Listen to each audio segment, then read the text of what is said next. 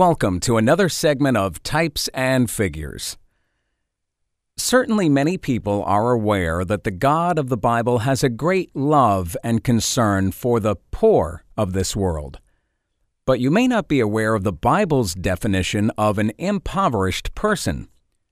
People may naturally tend to think that when the Bible speaks of caring for the poor, which it often does, that this means that God is concerned about the economically poor of the nations, and with such things as physically housing the homeless and feeding the hungry with physical food.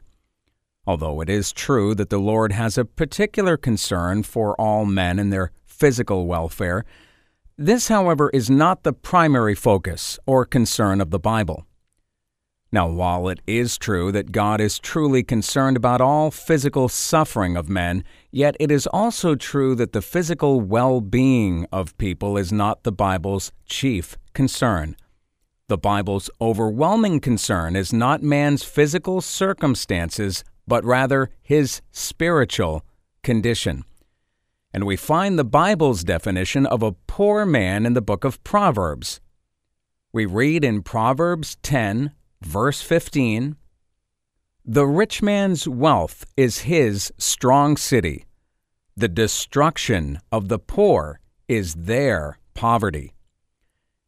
In this verse, we see that man's true poverty is not his lack of money or the fact that he has torn and old clothing.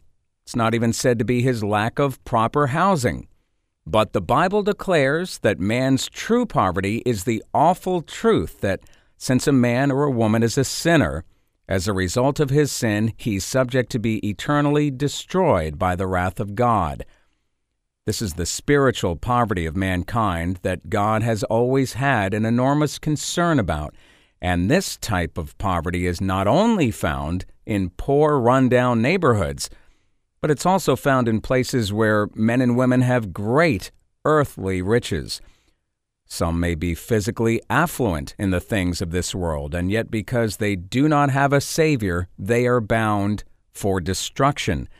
That destruction makes them poor souls in God's sight. Poverty. The Bible defines poverty as being under the wrath of God. And that's today's segment of Types and Figures.